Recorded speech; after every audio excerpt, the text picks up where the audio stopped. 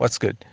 I had a conversation with a client of mine. He was telling me, just giving me some background about his life and whatnot. And look, he explained that things are rough. It's quite tough financially, just the situation that he's going through at the moment. And I was very humbled that he was able to tell me that. And at some point, I think I said the words, I understand. And in that moment, I realized that he didn't. I don't think he believed me. I really don't, because it's difficult. I wouldn't. If I wasn't me and I was talking to me and someone said, and that person said, I understand, I'd be like, no, you don't understand. You have this, you have that. You've worked, you've done such and such work. You've got all these opportunities. How could you possibly understand where I'm coming from?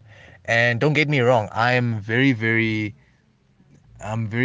grateful for all the opportunities that I've had, but I mean, by no means did it come from a place where everything was handed to me, or um, there was still work involved to get to where I am now. So I just thought maybe I can give a bit of a background of my own story. I don't really enjoy doing this, but I think like once a year I do a voice note where I highlight parts of my past, and then I try and highlight a bit of my future, just so that there is a bit of an understanding there that all this information that's coming to you isn't coming to you from someone that hasn't a gone through it, b someone that is forever still trying to study and become better, and see someone who is got goals and aspirations to just overall just get overall improvement. So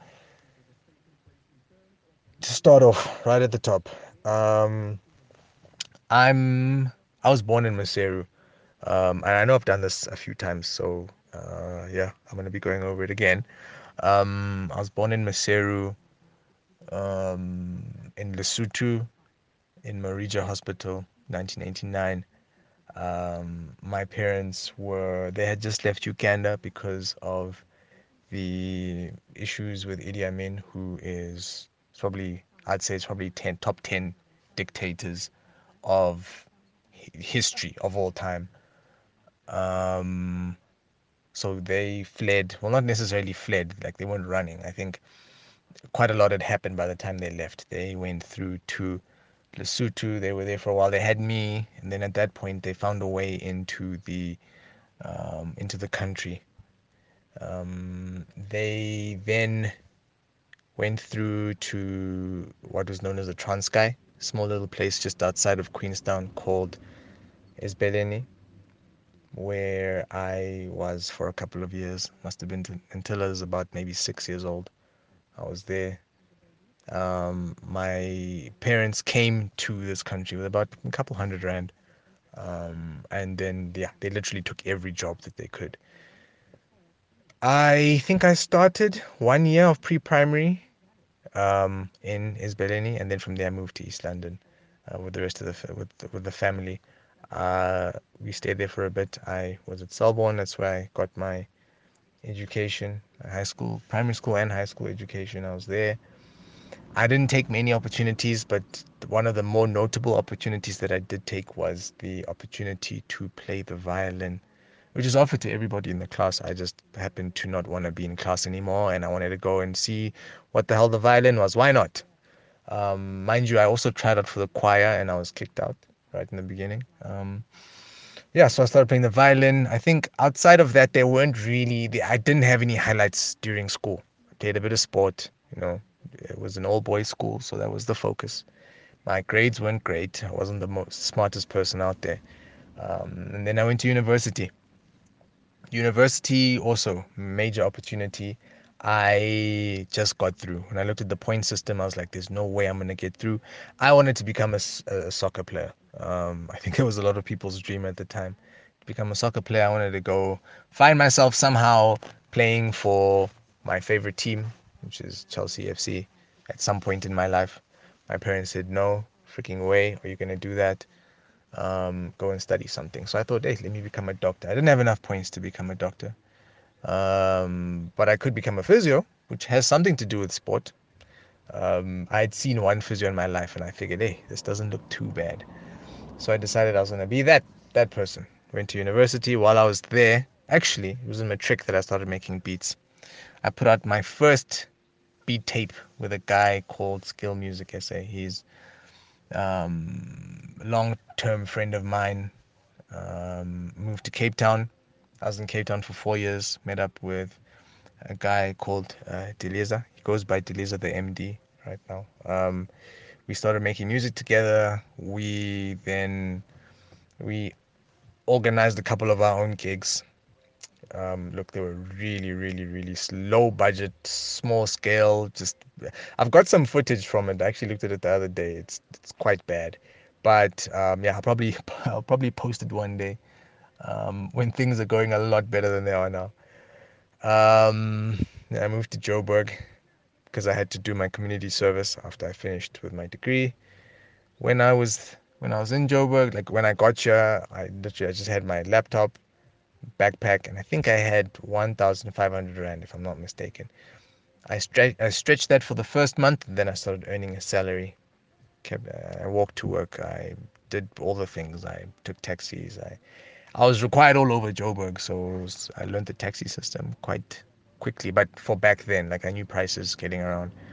Eventually, in the year 2012, in about June actually, I got my first car. Started paying for that. Started living out, trying to build up. I don't know how I was gonna do it. Like I kept on just arriving at um, radio stations with my beat CDs and just trying to do any weird stuff. It was at a very weird time in hip hop, before AKA popped, before who's this? Casper had popped, Nasty C, and MT and them were still like, they were still at school, and like I was just looking for an opportunity, but I wasn't able to get one because I got to Joburg. I didn't have any connections. Met up with a guy called Nick Explicit. He gave me a few opportunities here and there to be able to record artists. By this point, I'd already spoken to P.O, and he had already given me a spot to feature on one of his tracks. I produced one of the tracks that he did with Jay Lawless. I got in contact with Justin Jay Lawless, and I went through to his place one of the days. It happened to be very close to the place where I bought my car. So on the day that I got my car, I went past his place. I visited him and I literally just asked whether, we can work. And he gave me an opportunity. And through working, I learned a lot very quickly. I changed the program that I was using. I changed the way I thought about music. He was essentially a mentor to me. So we worked a couple of years. While working with him, I met a lot of people. I won't lie, I met a lot of people. We made a lot of music.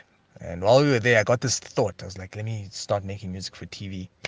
I pitched it to him and he was like, yeah, let's do it. So I did some research. We sat in a couple of meetings. We got ourselves in with some music publishers and we started creating music for TV. In the beginning, it didn't give us much money. I always tell the story where like my first royalty check must have been like 300 Rand for the year. So like it sucked. I won't lie, it sucked. I wasn't earning anything. I'd earn maybe, I don't know, 3,000 Rand a year off of music. And it was just painful because I'd been making beats for a while. I felt I was good enough. In hindsight, I really wasn't. But yeah, we just continued making music. Then eventually he left. Jay Lawless went to the States. And at that point, I just so happened to have bought a microphone, tried to get my own setup going. Had to save every cent I had, just so I be able to afford all the equipment. Um, from that point, I took on quite a lot of his client base, which was cool because I networked with him and I networked with those people. They contacted me and they said, "Look, you're probably the closest thing that I'm going to get to Jay Lawless. So can I come work at your studio? Just give me your rates." And I was like, "Okay, perfect. Let's do that." And yeah, that's how I've been building ever since. Between that, I mean, I skipped out parts about the blog that I built, the podcast that I worked on for a long time, the various beat tapes that I put out there. But there was a lot of stuff that I released and that I've been putting out even now still. That I don't mention too much. But looking back at that there, not to say I've gone the distance and this is my end point. There are a lot of points of improvement, but there were points and there still are points where nothing happens, where it's difficult, it's tough. There's still a lot that goes wrong. I just don't speak about it as much, obviously. So it seems like a lot goes right, and I think it's the same with the guys, the big artists that you see out there. They don't speak much about what actually happened. You have to get these in-depth interviews, and even with those, you're not 100% sure you're getting the truth from them. And I kind of want to stay as transparent and at various points just tell accounts of what happened to me. That way, by the time there's a need for me to tell the story again, the story is already out there. So that's what some of this is for as well. But for me, I would definitely say that if things aren't good, things aren't great, if you're looking at someone and you're like, look, things are great for you right now, you could never understand my situation, just, I don't know, just probe a bit deeper, because that person might have gone through the very same thing that you're going through, and they might have the solution right there. I don't know who might need to hear this or who might gain anything from this, but I think it's something that needs to be mentioned. So if you feel like there's a lot of things that are just not aligning right now, feel free, like text me, send me a voice note.